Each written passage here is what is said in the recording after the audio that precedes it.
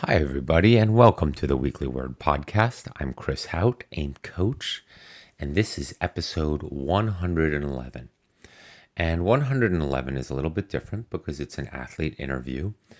It's one of the consults that an athlete set up with me, and he agreed that we record it, and then we discuss his endurance goals, his upcoming races, how he got into the sport, what drives him about this sport, and this lifestyle, of course, and then his future curiosities, endeavors, and what he would like to explore as an ultra endurance athlete and why. So this is a different type of episode, one that you have heard similar from before. It's an example of the consults I do. Not all of them do I put online or put on a podcast because some of the topics we talk about might be sensitive or difficult with regards to the athlete needing advice, or they might be sensitive to that how new they are or nervous and how they're having to disclose sort of their lifestyle with regards to the hours that they spend or don't spend or the stresses in their lives and so forth. But every now and then I have one that comes across really smooth and really highlights how this can work and the excitement too. That's part of the fun in this episode, is that you hear the excitement in his voice, in Brett's voice, and you can sense that curiosity to explore what the body's capable of. He used to be an athlete in college, and we talk a little bit about that. But then now he's moved into more the individual endeavors and figuring out how to stay fit and strong, but also stay healthy and longevity and maintain a lifestyle that is going to, allow him to explore a different part of his personality and learn new things. Part of being an athlete, too, is continuously challenging ourselves also mentally with the things we're learning. And endurance athletics, I have found, I don't have much experience with other ones, let's say more team-oriented sports or more technical sports with regards to gear and equipment, let's say like kayaking or mountaineering, but is that we continue to challenge ourselves and explore our horizons in learning new skills and learning how our body works and learning to listen to our body. And so that's a big theme in this podcast as well. I am uploading this podcast also because I just moved this week. I'm trying to get things squared away in a new house and Wi-Fi connections. And this studio, for example, where I'm working, I wouldn't call it a studio, an office, but I'd like to make it so that it sounds really good for the podcast, and changing some of the microphones and setups and so forth. Not that I have a big production, but it not echoing would be a nice thing. So, all right, without much further ado, let's dive right into the episode, and I will get back to unpacking and setting up and getting more work done. And I have a variety of questions from you that I'm looking forward to answering on this next episode that I will record later this week. Have a great week, everybody. Thank you for listening as always, and I hope you enjoy this. Please let me know what you think. Well, this is good. It should be interesting to hear how you've gone about your training over the last few weeks. You sent me your training plan or guideline outline of what you're doing. And so have you been following that pretty diligently? So pretty diligently the last couple weeks. So just to give you some context, so I was following a different free plan for a couple months up to my first 70.3 in June. And then, I was, to be honest with you, the training, it's the first time. So you're learning so much every single time you're going out. So after I completed that, I probably took 2 to 3 weeks off of triathlon training. Like I was just kind of lifting weights, which I was doing before I got into triathlon anyway, a little bit on the elliptical, a little bit running. And then for the past two to 3 weeks, I've been starting to gear back up for this next 70.3 in Lake Placid. Right on. So let's go a little bit through your background so I get a better idea of what we're talking about here. You say you were a college athlete. In what sport? So I actually played baseball. Oh, right on. So I was a pitcher, which is interesting because known for doing a lot of running, but I actually hated running in college. I was lifted a lot of weights, but I was pretty bad at running. So Right on. Right on. yeah. And So then where was that, if I may so ask? I played at Seton Hall, which is a small Division I in New Jersey. So I went there for 2 years, and then I transferred to Babson College, which is a small D3 in Boston, and that's where I finished up my career. Right on. Right on. All right. Well, I know Seton Hall. They've put a few Hurley kids out there.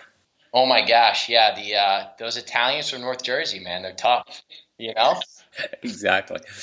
Um, all right. And so, and then you sort of put sports behind you after college. And did you do anything other than the typical gym time, occasional working out time until this last year, or did you do anything else? Yeah, so just to give you like a little bit of the full story. So graduated May of 2017.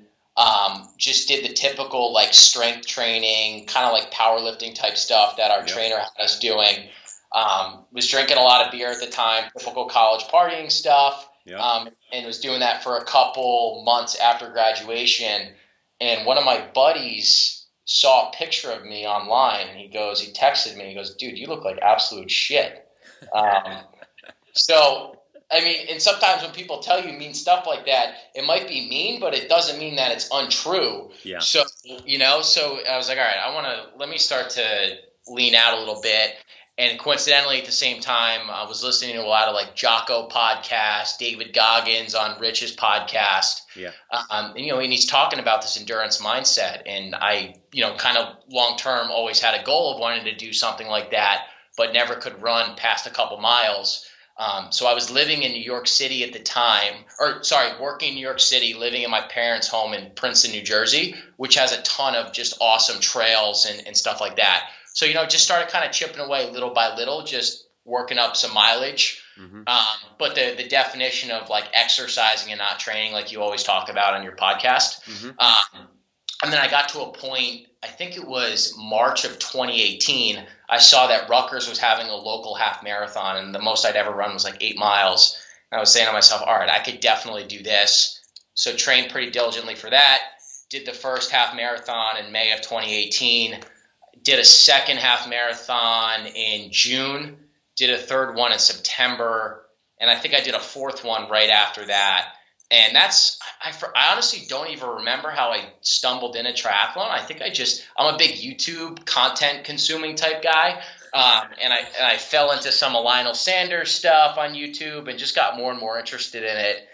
And just got to a phase where I said to myself, I really want to just sign up for something that scares me. Like that feeling of, before I would pitch on the mound, like I hadn't had that feeling in the professional world in so long. Mm-hmm. So May of 2018, I signed up for that 70.3 in Middlebury, Connecticut, and literally had no idea what I was doing, no coaching, just kind of going out there on my own, going to the local bike shop, buying a road bike, and just kind of consuming as much content as possible and chipping away at it. So, in that experience, and honestly, the night before the race, I can't tell you the last time that I was that nervous for anything in my life, which is a cool feeling because, it's so important to kind of gravitate towards stuff that actually scares you. And, there were so many nights whether you're swimming or biking and stuff like that, where you're unsure of, hey, can I even do this thing? Like what's going to happen? Your mind starts playing all these tricks on you. And so, did the race, absolutely incredible, humbling experience. And that feeling of finishing the race was just, something that I hadn't had in so long that, I really just want to try and take it to the next level and, just go all in and really make that transition from just fit guy that wants to do a triathlon to like, really starting to put some time in for this and see what I can get out of the sport. Okay. Let me ask some questions here. So, your half marathon, what did you top out at? What was your time there? So I topped out at 1:58, which was the first time I ever ran it. And the reason why you'd think that I would be getting better times the last couple, but I would sign up for the next couple like a week in advance. You know what I mean? So I wasn't really training for it. The first one was the only one that I actually trained for. So it was 1:58. And then the last couple were right around like 2 hours, I think. One was like 1:59. So. And then which 70.3 did you just do, or was your first? It was Middlebury, Connecticut. Okay, is that part of the M. series? Is it? So Ironman just bought it. Oh, okay. Here, what was the name of it? Quasi, I think. Oh, okay, yeah. It was a good course too. It was like I think it was 4,000 feet of climbing on the bike and then 1,000 on the run. Yeah. So on the bike, I was either going 5 miles an hour on the way up or like just 40 on the way down. So it was fun. It was good. It was a good time, man. I like it. And let me ask you your splits for that. Do you know them approximately? So in terms of like the split between the bike, the run, the swim. Yeah. So the swim was cut in half. So I think the swim was only 800 yards, and I think my time was 18 minutes for that, I'm pretty sure. Okay. Why was it cut in half?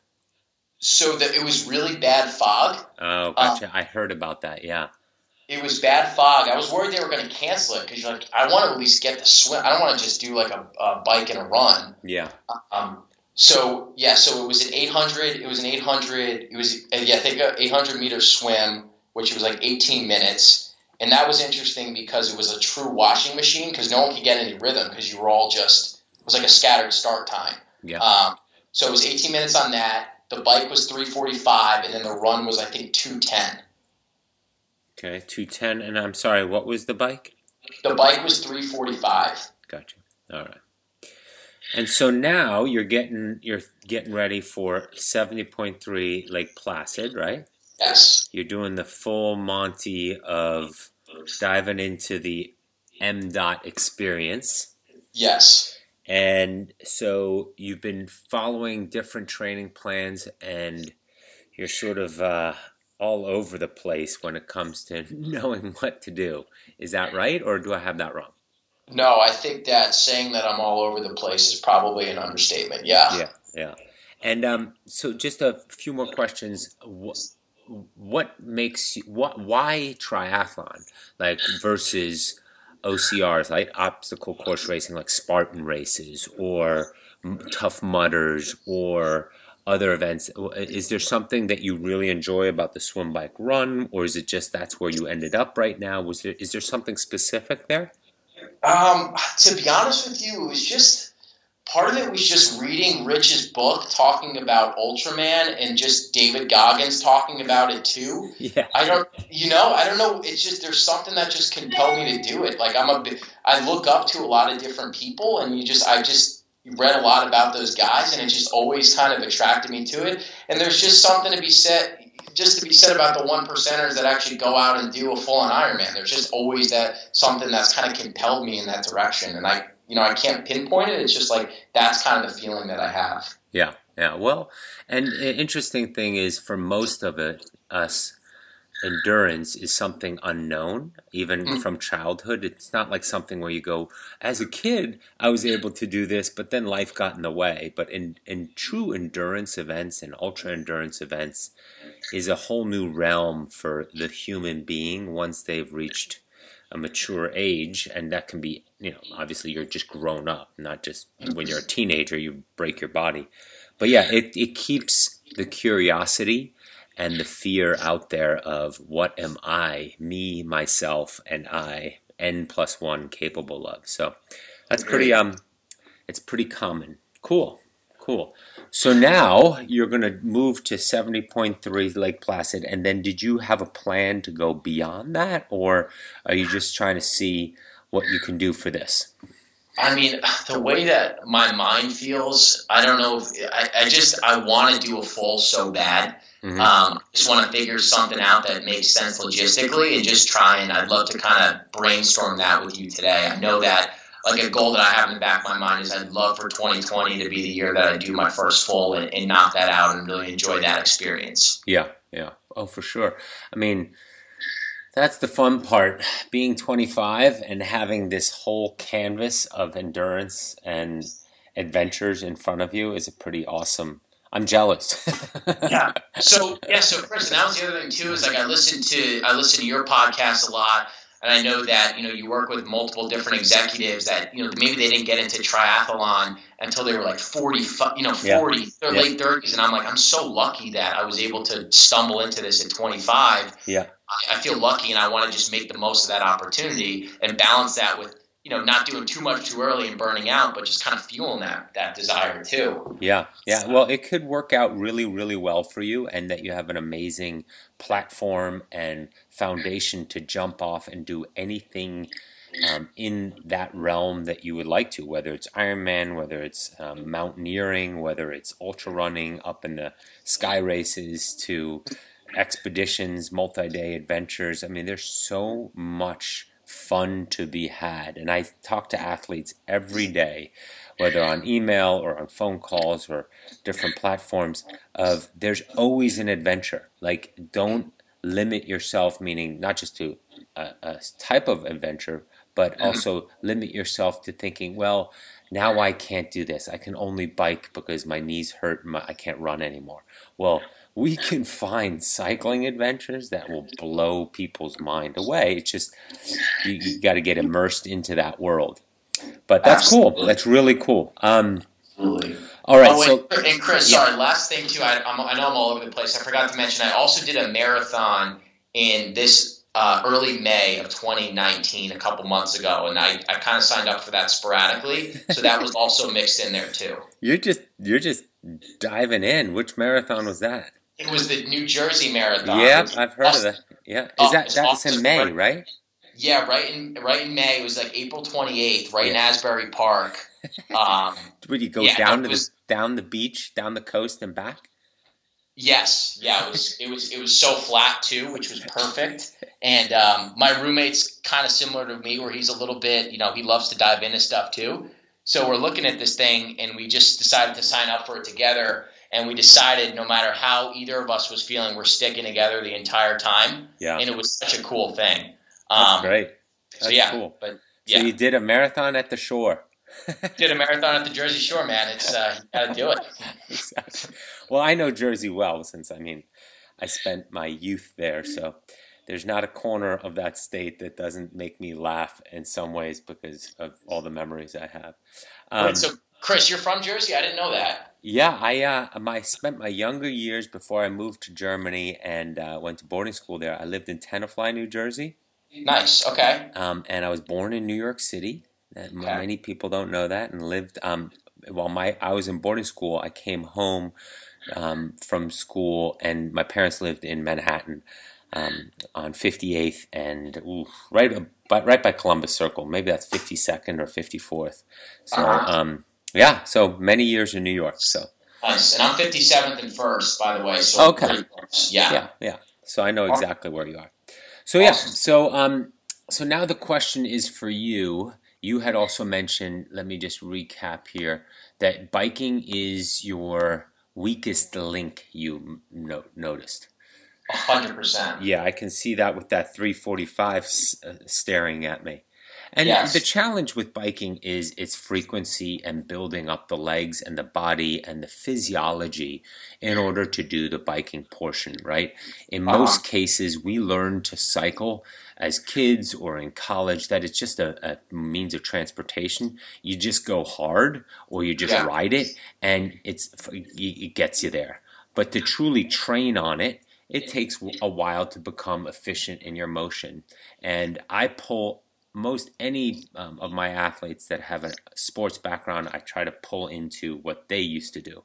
And just like you're learning the motion, whether it's the power T of throwing, as well as just sort of learning how to balance yourself on the mound and falling off the mound and all those little different intricacies, that happens on the bike as well.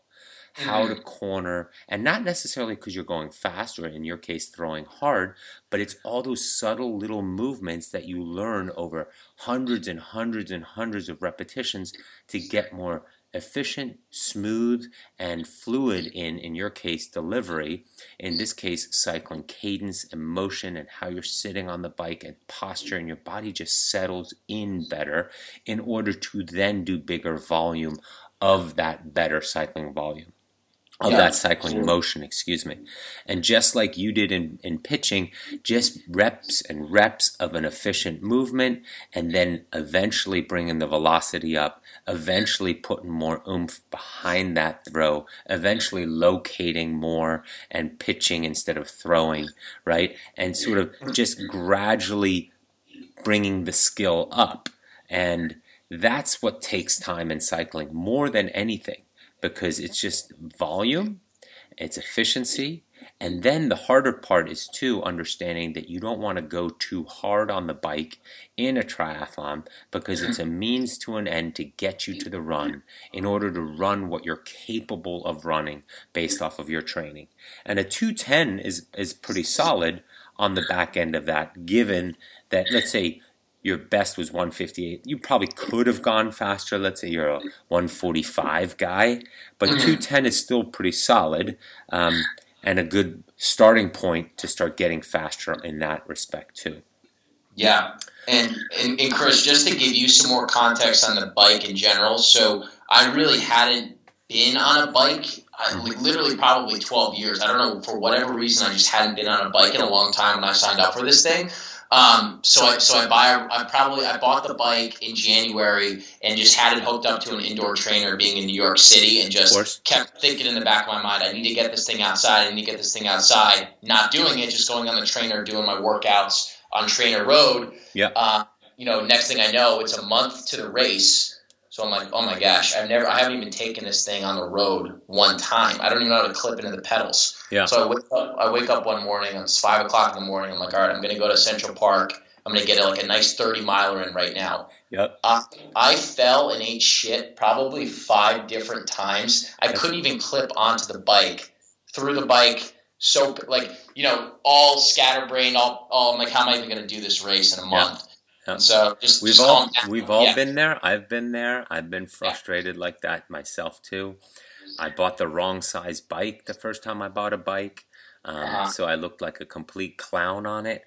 And clipping in, same thing. So those things will all come to you, and for you, it's just more a question. Again, it's a hard hurdle to overcome right now, because the difficulty of the bike, the humbling experience that it will be at Lake Placid. You're going to be in an environment where people take it very seriously. You're going to have all kinds of aggro, high-end, quality cyclists and gear equipment there, and it's gonna be humbling. It just is.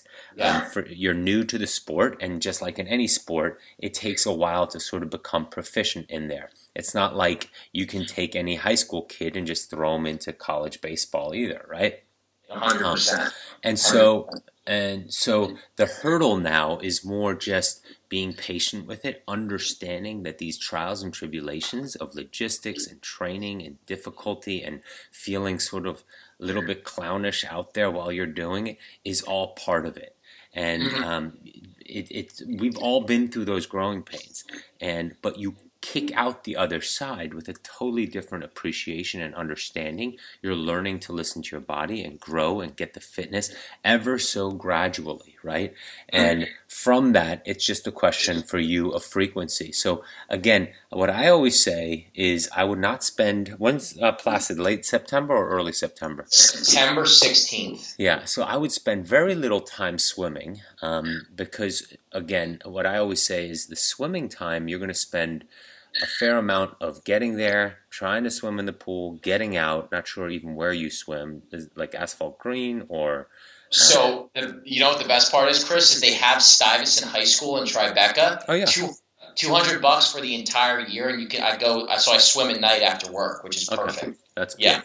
So, but you're only going to get max on a 1.2 mile swim, you'll get 2-3 minutes faster. Yeah. But spending more time cycling, you're going to get 10, 15, 20 minutes faster just because you spent more time on the bike, right? So that would be my focus first. Okay. I would also focus on, I wouldn't necessarily go much longer. You only have about a month left. So I wouldn't go much longer than 2.5 hours. Doesn't need to be anything distance-wise, but more the time-wise. Because again, you did 3:45 in your first. Knowing Lake Placid's course pretty well, It's similar to the climbing of what you did at Middlebury. It's Yeah. just a little bit different, but it's more climbing than you think. You're sort of annoyed by it, actually. When you're riding it, you're like, man, it didn't look this hilly. And then, but that's where you want to find some efficiency and just go through it smoother and, more in control, more familiar with what you're experiencing.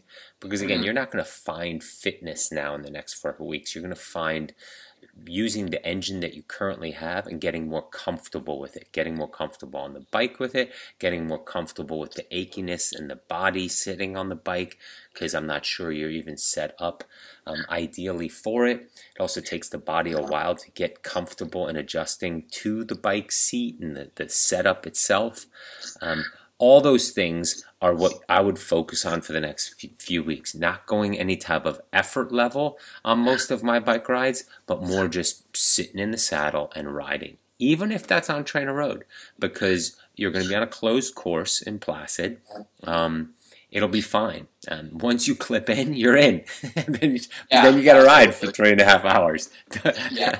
And so for example, Saturday, sorry, I did a 50 miler right around like 3.5 hours and chilled, and the effort level felt a lot easier than it did in Middlebury. And granted, there's not as many hills as it is in Middlebury, but at the same time, I'm training by myself. I don't have the adrenaline of race day. So I don't know. So we'll see what happens. Yeah, and again, I could give you all kinds of tips and input here with regards to going easier than you think you should and setting yourself up for the run. But quite honestly, a month out or 5 weeks out, the fun here now is your own experience of learning in your fashion and expediting that learning because you've gone through the first one and now the next one and seeing the progress you've made by applying yourself in a different mindset and thinking it through a little bit more. Now, of course, there's some low-hanging fruit that we can go through before the race with regards to nutrition, with regards to pacing, with regards to the course, what to look out for, transitions and stuff like that.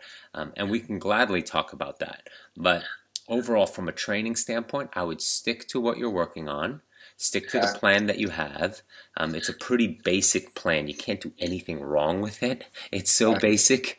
But yeah, that's why it's free. And there's nothing wrong with those plans, quite honestly. If you do them all, again, it's just getting you into the frequency of doing something every day. And that's what that plan is. And that you're thinking like a triathlete at some point every day of, I have a workout, I'm going to go execute the workout to the best of my ability, of my current ability, and then boom, close the book, go back to work or go to sleep, wake up the next day, repeat, right? And that process is huge when it comes to understanding where you're going, which is another longer event and another longer event and so forth. But the body gets used to recognizing, you know what, every day I have this window where I get to sweat, I get my heart rate up, I get consistency, I get this steady state, aerobic and anaerobic function going, really healthy, really powerful. You come back usually jazzed, creative, ready to work, motivated, focused, energized, right? And then, you go about your day. Hopefully that's not always for the night. You're also not always doing everything at night. Hopefully there's some daytime stuff with the trainer and the runs. But yeah, that's what I would recommend for now. And then post that 70.3, sort of writing down, capturing all your thoughts, all your observations with the training over the last 6, 8, 10 weeks, what you notice you really are missing, what you could do better, things like that. And then start thinking about, okay, well, how do I want to go about this towards the next bigger event? Be smarter about it, because how you're going about it is exactly how a lot of us go about it. You got to sort of learn and get in the trenches and fail and sort of be a little bit goofy and foolish and embarrassed, because that's what I was. I mean, you should have seen the cheesy Oakley sunglasses I wore at my first 70.3 where people are like, dude, who wears wire-rimmed sunglasses with a bike helmet? Like, I was straight out of, like, Miami Vice in the 80s. It was ridiculous. So, I love it. That's how you do it, yeah. Yeah, you know what? But but it's just sort of, you figure it out. You just keep figuring it out. Look, and that's a perfect example, though, of some, like, you talk about that and the progression to you ultimately of doing 40 plus Ironmans. Yeah, yeah. Oh. But I also lived it, and that was sort of what I did. But again, I mean, the same age as where you were, I was figuring it out. Now, of course, I had an advantage that I got out of the water pretty in front of everybody. Yeah. So I learned to dictate the race or dictate my day based off of that. Like, that is just a nice catapult to the front of the field, and then sort of making your own mistakes to go backwards all day. But so yeah, not too much to change there, but then the growth from there becomes that Z2 question and the determining the zones and understanding how to stick with it. If we did zones right now, you would spend the next 3 weeks frustrated with it, and it wouldn't necessarily improve your September 16th outcome. Okay. So instead, I want you to have fun. I want you to really throw spaghetti against the wall, see what sticks.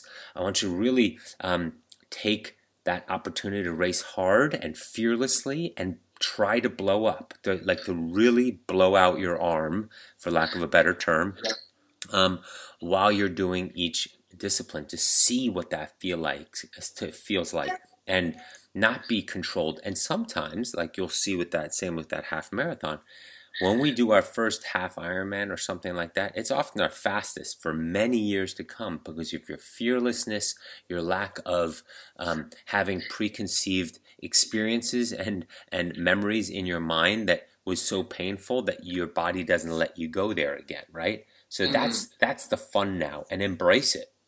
Yeah, absolutely. No, that's actually all right. So that's actually great that you said that, because here I am Sunday after a 50-mile ride. I have a 9-mile run on the plan. Yeah, that was your longest weekend, right? I think.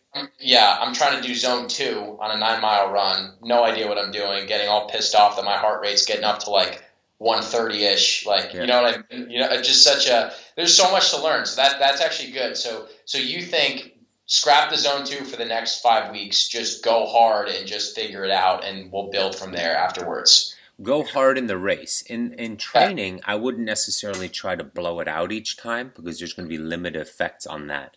I would say once a week, designate a day, or if you see it on the plan, a workout where you say, all right, this one, I'm getting after it. I'm going to ride hard, and I'm going to run hard off the bike. This is my weekly sort of check-in test.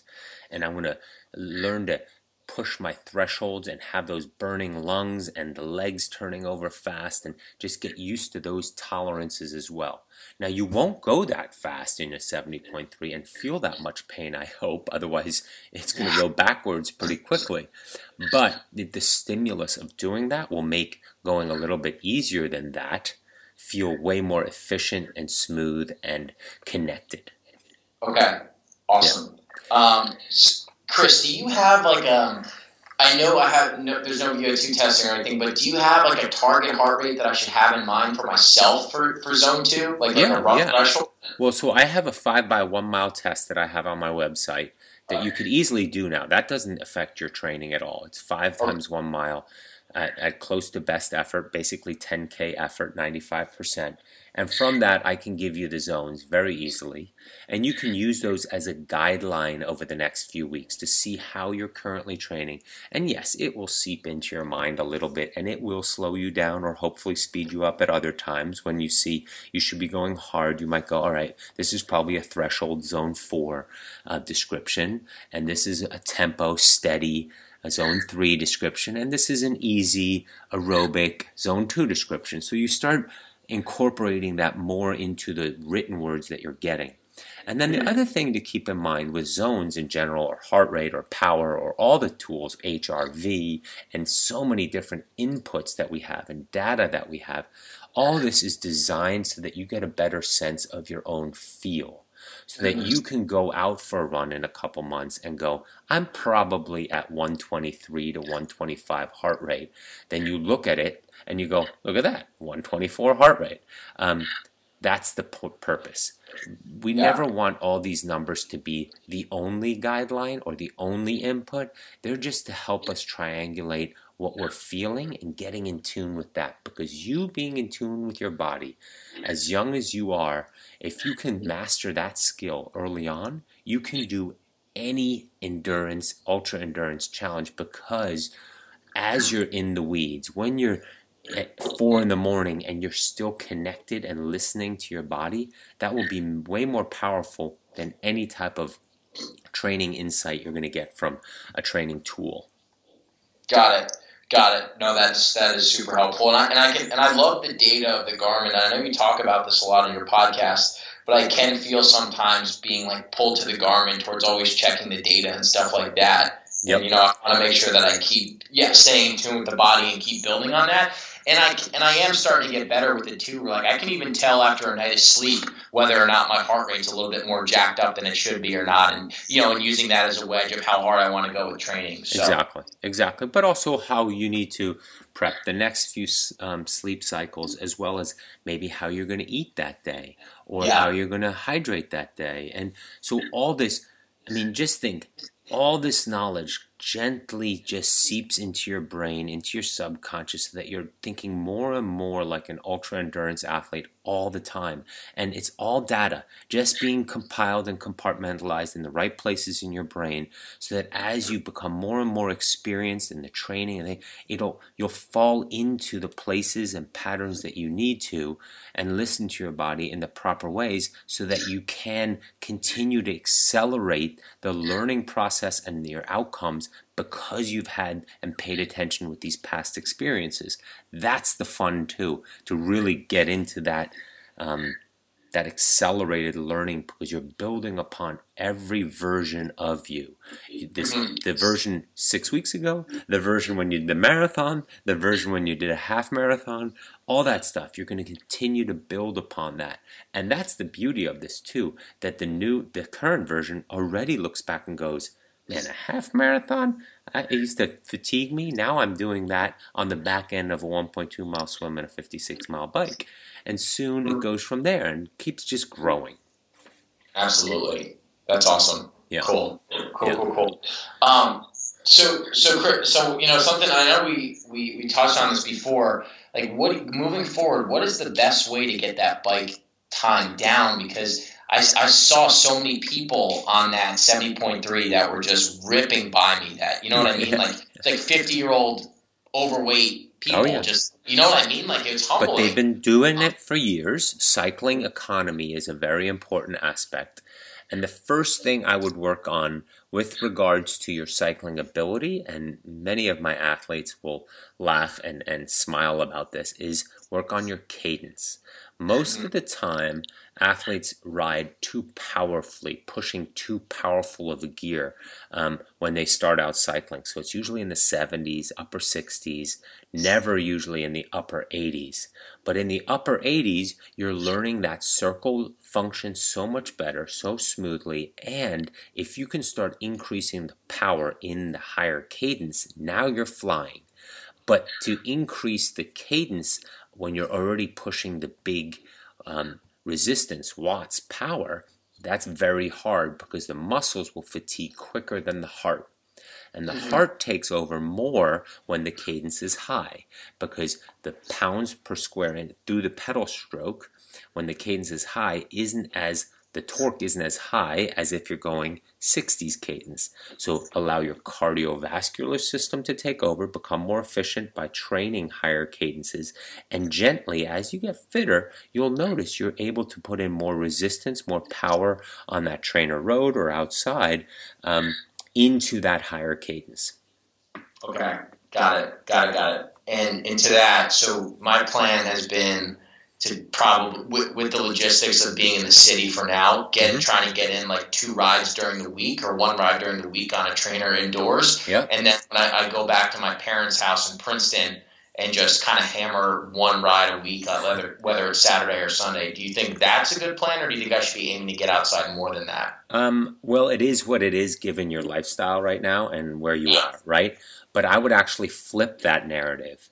Use your indoor rides because it's a controlled environment. You dictate the resistance, you dictate the effort, you dictate the climate, you dictate when you're drinking, you dictate how you're sitting on the bike. No traffic lights. You're in a controlled environment. That you can replicate, and that you can measure your results, your improvement. So that's where I would do the quality. That's where I would do intervals. That's where I would measure my cadences and wattages and inputs and compared to last week and so on and how I'm feeling. On the weekends when you're outside, that's where you chill and just ride and just enjoy the endurance aspect of riding. Okay. Right? Got it. Yep.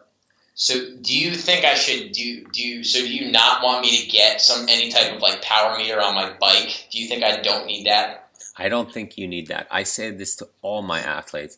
If you have more money than you know what to do with, for sure, just spend it.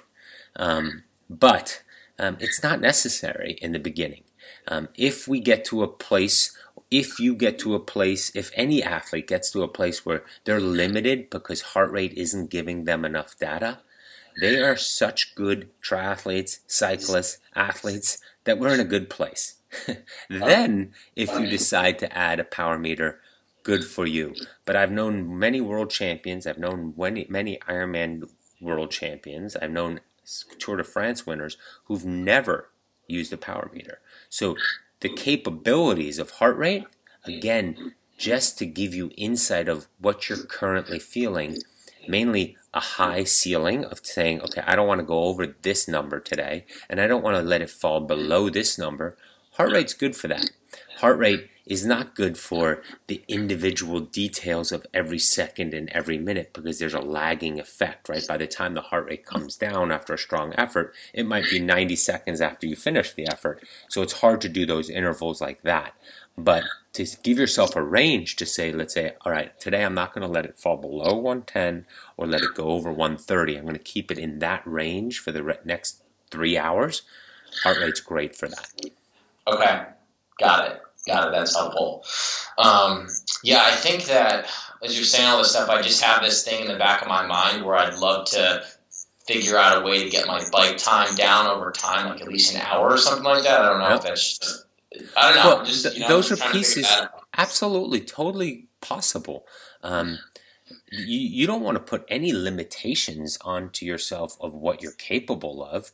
It's just a question, like I keep saying lately on the podcast as well, of how and when.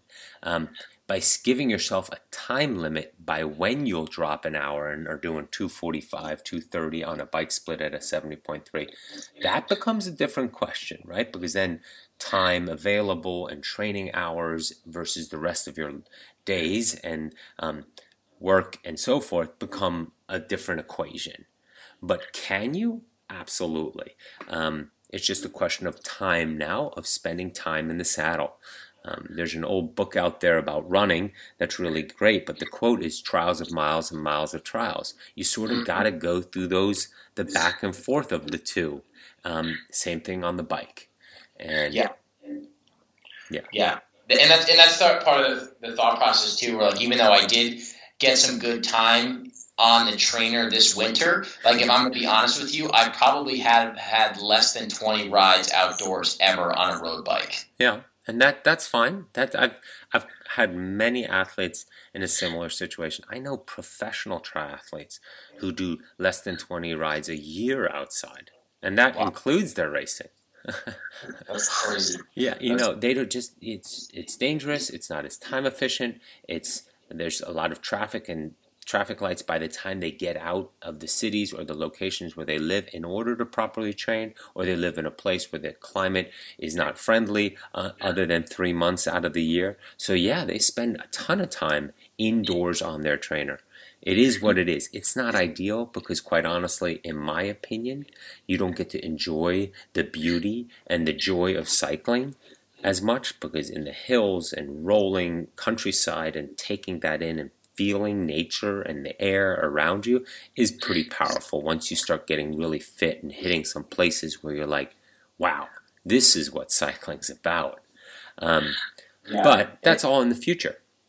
Yep. And even now, like I'm just starting to feel that. Like I really did feel that on that 50 miler this weekend of just kind of like taking in all the scenery, just enjoying the feeling, not feeling tied to looking at my watch, hoping that I, just knocked off 5 miles kind of thing. Exactly. Where Chris, I really did feel like for that first 70.3, it was just like that grinder mentality of feeling obligated to go work out and go get your running on the treadmill, go get your biking on the trainer, go to the pool and get your swim in. And it's a lot of the stuff that you're talking about where you're feeling tied to the training, and you're saying to yourself, well, why are you even doing this if you're not enjoying the actual experience of the training and what you're getting out of it? Yeah, and my worry would also be that you'll burn out, and not because of what you're doing. It's just the joy. It's a chore, right? Yeah. And this should be something, given that we work all day and we have other commitments, this should be a release, a hobby, letting go, exhale, excitement, feeling alive, feeling connected. It should only yield positive things. Now, of course, getting up at 4:30 in the morning to do a run when it's November 10th in Central Park and it's like wet, drizzle, snow rain, that's not fun. But afterwards, you're going, that was pretty awesome. The fact that I had the city streets to myself, it was empty. I was running in the middle of Fifth Avenue and nobody was even bugging me besides a bunch of raccoons and rats. No, I've been there. I know what it's like to train in New York City. So what you'll find also is that Central Park loop, there's a pretty intense, huge cycling group that rides that. But you'll get there. That might be something down the road to start thinking about, because it's a great intensity workout to try to keep up with that paceline pack of 40, 50, 60, 75 riders. And I have a bunch of guys in that group that are old friends. So it's something that down the road we could probably introduce you to. But for now, I wouldn't want you getting kicked, pushed, and punched out of that group. Yeah, no, absolutely. Is that the group? I remember when I went that one time at like 5 o'clock in the morning, there were a bunch of nut jobs in the Peloton, like all wearing matching gear, like tire to tire, just ripping it. I don't know if that's basically them, but like on a Saturday morning or a Wednesday morning, that group is huge and even crazier. Okay. That's awesome. Yeah, that's what I need. I think I need that down the road. It's just where you hang on for as long as you can, and your tongue's hanging to the ground on the last few laps, and then you blow up and you ride home, like with your tail between your legs, and go, "That was freaking awesome." But that's what you hit on that a lot though in your podcast, right? Of like getting to that point where you're feeling comfortable to blow up in training and say, F it. Like, I don't care if this is going to happen. This is what I need. Exactly. And you learn from that. And the important thing is we want to keep learning. And I had a conversation with an athlete today about his race, and he blew up. And we went back and forth a little bit in a not testy way, but not agreeing. But then it quickly turned into that he wanted to have that experience of blowing up and failing because he knew it will help him learn quicker and understand the training going forward so much better. And that's a huge component of this, because the journey is long. And if you have some failures along the way, it just solidifies the path, the clarity of this is my path, and I really dig it because I'm willing to fail. Like a lot of times in endeavors we do in life, whether it's work or personal stuff or even sports, if you don't want to fail, that means you're not really into it. Then you're just playing it safe and just riding the wave, and you're like, whatever, I'm punching a clock. But when you're willing to fail, when you're willing to feel the 1s and 2s, but also the 9s and 10s versus staying in the middle at a 5, that's when you're having fun and there's joy and vitality in it. And that's what should fire you up. Absolutely. And Chris, that is why I'm excited about this next 70.3, because I felt, to be honest with you, the first 70.3 was a little bit cautious of just, there's so many bikers around you, you don't know what's the point of no return kind of thing. Yep. I did feel like I was coasting a little bit on the bike, and I didn't think my nutrition was as dialed in as it could have been. So I'm excited for this next race to just, I feel so much, just better about having done that first one and getting in some longer rides in the meantime and just kind of seeing what I could do on it. Like, you have the line in the sand, right? So you Yeah. know where to go forward from. Now, it might not be a huge jump, which is fine, but it will be a step forward from that line in the sand. And each distance will change that moving forward, but you'll continue to progress. Got it. Absolutely. So Cool. talk to me about Alaska Man I see here that you're thinking about. So, yeah, so I guess maybe we could tie in that in just a full. Mm-hmm.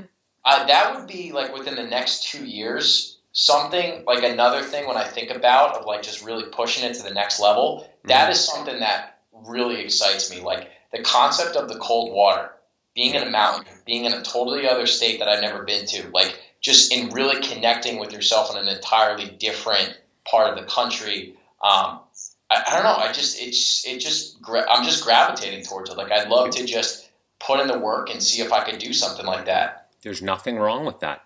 Yeah. If there's something inside you that is intrigued by that, listen to that. That's that's always going to guide you in a positive way.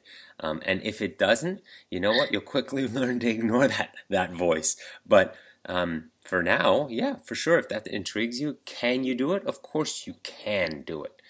Yeah.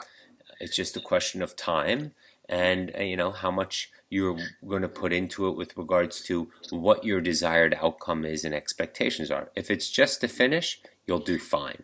But you want to continue to progress and be curious with this lifestyle and this training. And so there'll be a lot. Ironman training, or iron distance in this case training, is a little bit different animal, but again, you can build around it to use your Princeton weekends and maybe some training weekends with some people that you get to know, and then sort of get the volume in different ways. But you'll also be exposed to different adventures and different people the more you're in this, and the different adventures and the weekends that they get out of Manhattan and find great rides, whether it's up on 9W and Bear Mountain and all the different training routes up there. But that's where you want to start getting into that space once Placid is done. Got it. Do you think that it's a good mindset to have to want to go from this next 70.3 to trying to knock off a full in 2020? Sure. There's so many different paths you can take. There's definitely athletes who want to first not perfect, but do the best that they believe they can do at a 70.3 before they move on. But again, there's many inputs there, whether their life situation allows it, and family and children and wives and husbands, and so everybody has different restrictions and where you are in your career and maybe not the time available. Now, the biggest thing here is time.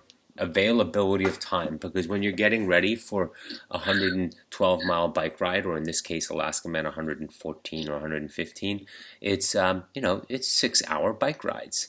It's 7-hour bike rides occasionally, not every weekend, but occasionally a 7-hour bike ride. It's hard to do that. And then on the easy weekends, 3-4 hour bike rides, right? So it changes the dynamics. But again, in your training, and this is what many overlook, as you get fitter, what now is a 3-hour bike ride will feel like will be what a 5-hour bike ride feels like, and what is now a 90-minute bike ride will be then a 3-hour bike ride. You'll be like, I don't even need to bring food to a 3-hour bike ride. Why? Everything changes. You progress as an athlete and as a perspective and your understanding of time and distance as well. Got it. Yeah, there's just something that's compelling me towards wanting to do that full in 2020 and just trying to make that jump up to see how I fare on it. It's just like figuring out the right race, because really I feel like the closest race would probably be the full Lake Placid a year from now. Yeah. I don't want to wait a year. I want to try and do something a little bit sooner than that if I can. Yeah. There's only one way to find out, I always say. You got to go do it. Yeah. You got to experience it yourself, because that'll also clarify for you, man, I absolutely loved that. I want to do this type of distance again. Or that was pretty awesome, but I even want to go further. Or, you know what? That took too much time. I just don't have it right now.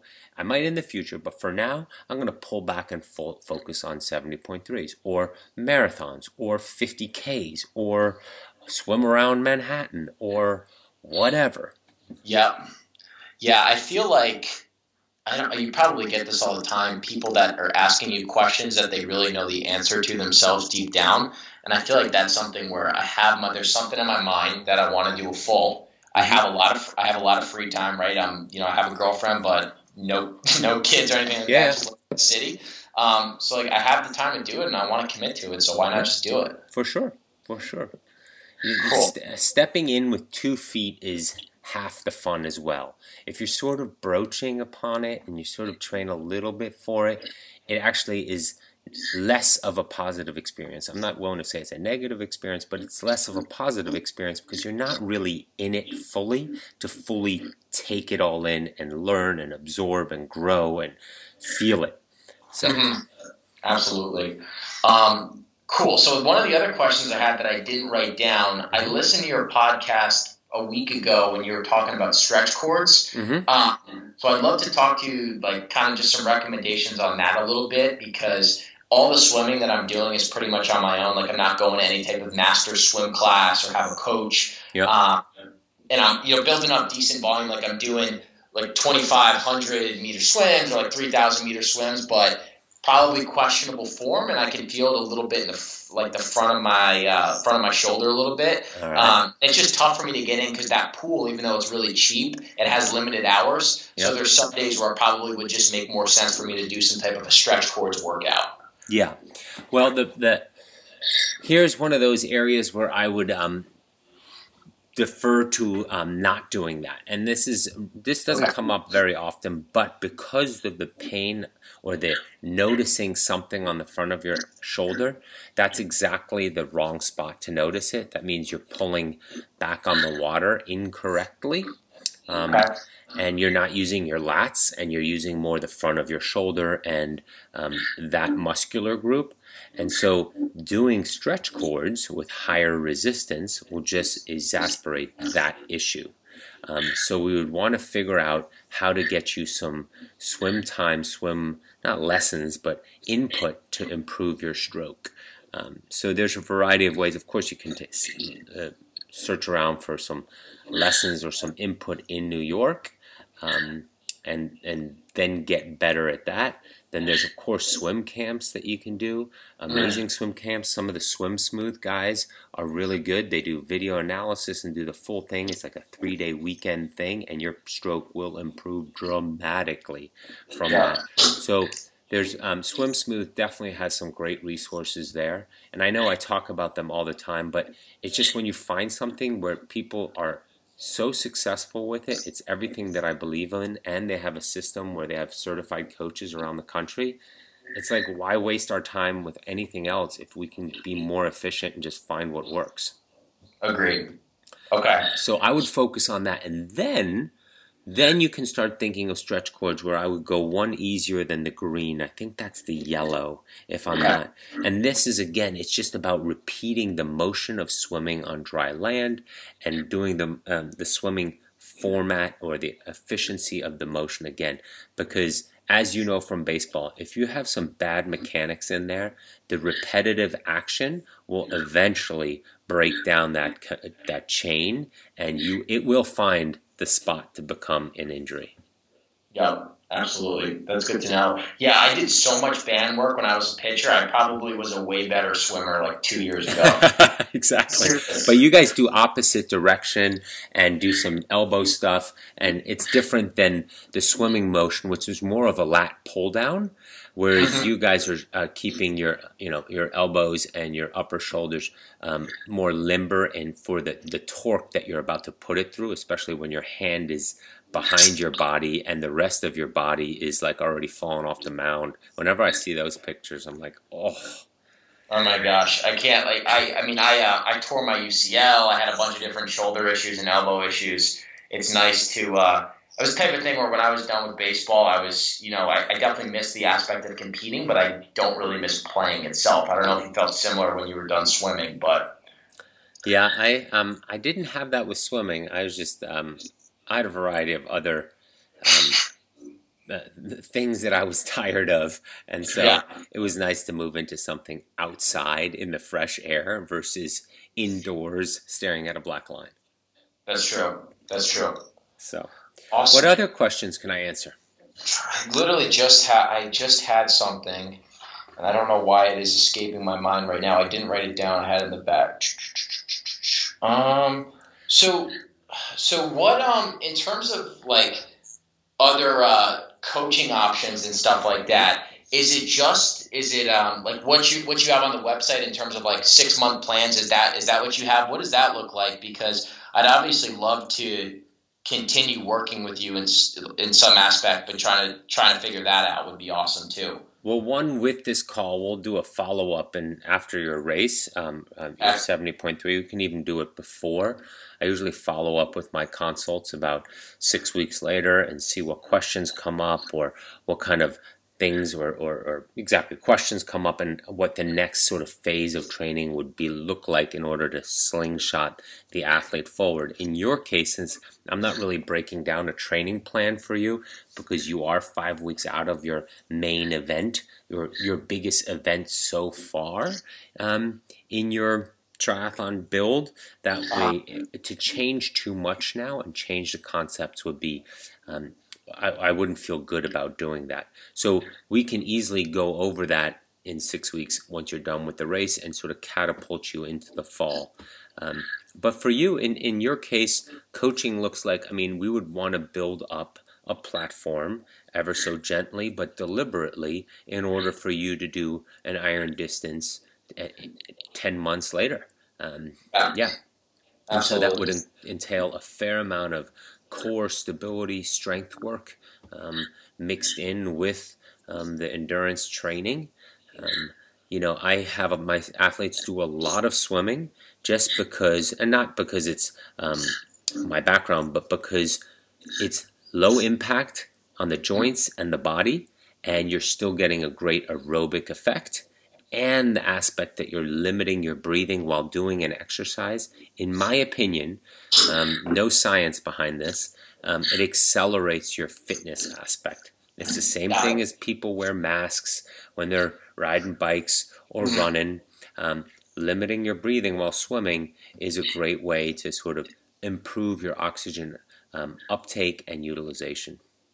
Got it.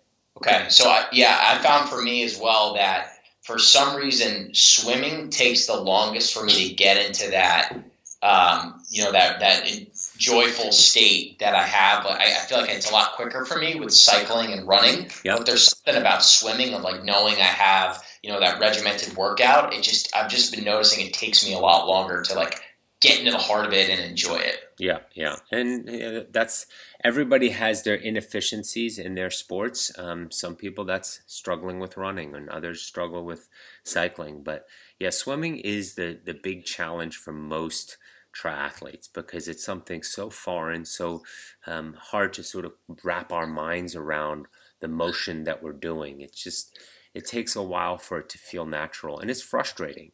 But again, that's one thing I always say to triathletes, like I said earlier, is don't worry too much about the swimming aspect because we'll find efficiencies in time in just swimming, and then because we're doing it frequently, but we'll spend our time getting huge gains in the bike and the running.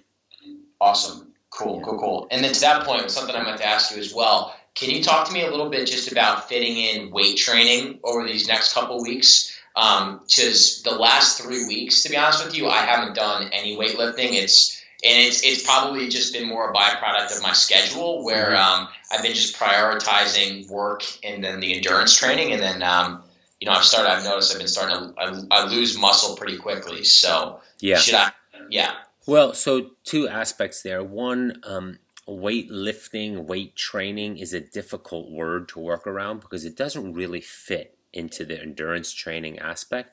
We're looking to change our body composition into longer, leaner muscles, and so the strength training that we would be looking to do would facilitate that, would help that, number one. Number two, it also is designed to have the body absorb the impact and become more durable with the training it's doing, biking, running, and swimming.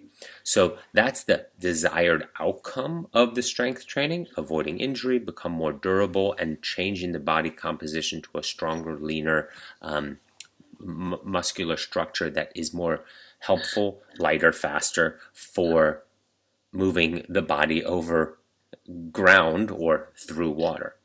Yeah.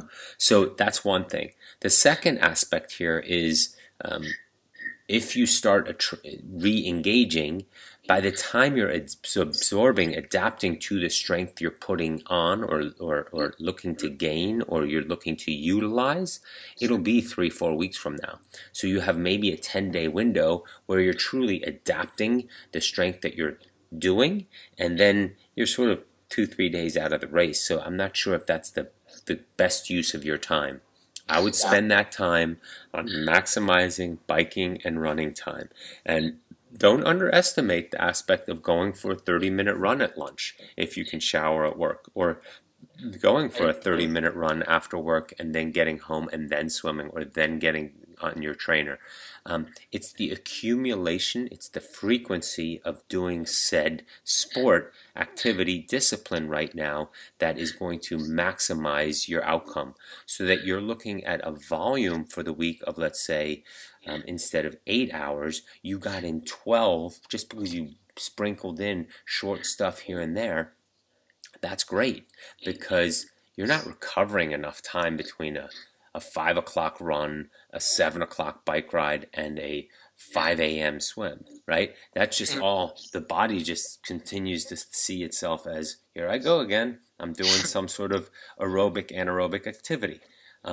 So over 7 days, you're sort of going, wow, I got in a fair amount of training by just doing the 40-minute here, the hour there, the 30-minute here. And so that's what I would think about as you hit sort of peak numbers here until you're about 2 weeks out, and then you're going to start bringing it down and getting lots of sleep and recovering for that race. And I can help you prior to that 70.3 to make sure you're getting in the proper fuel and hydration for the event as well as in your prep. So I'll send you something from this call on guidelines for hydration and fueling, which you've probably heard on the podcast too. But that approach, and then you're ready to just hammer.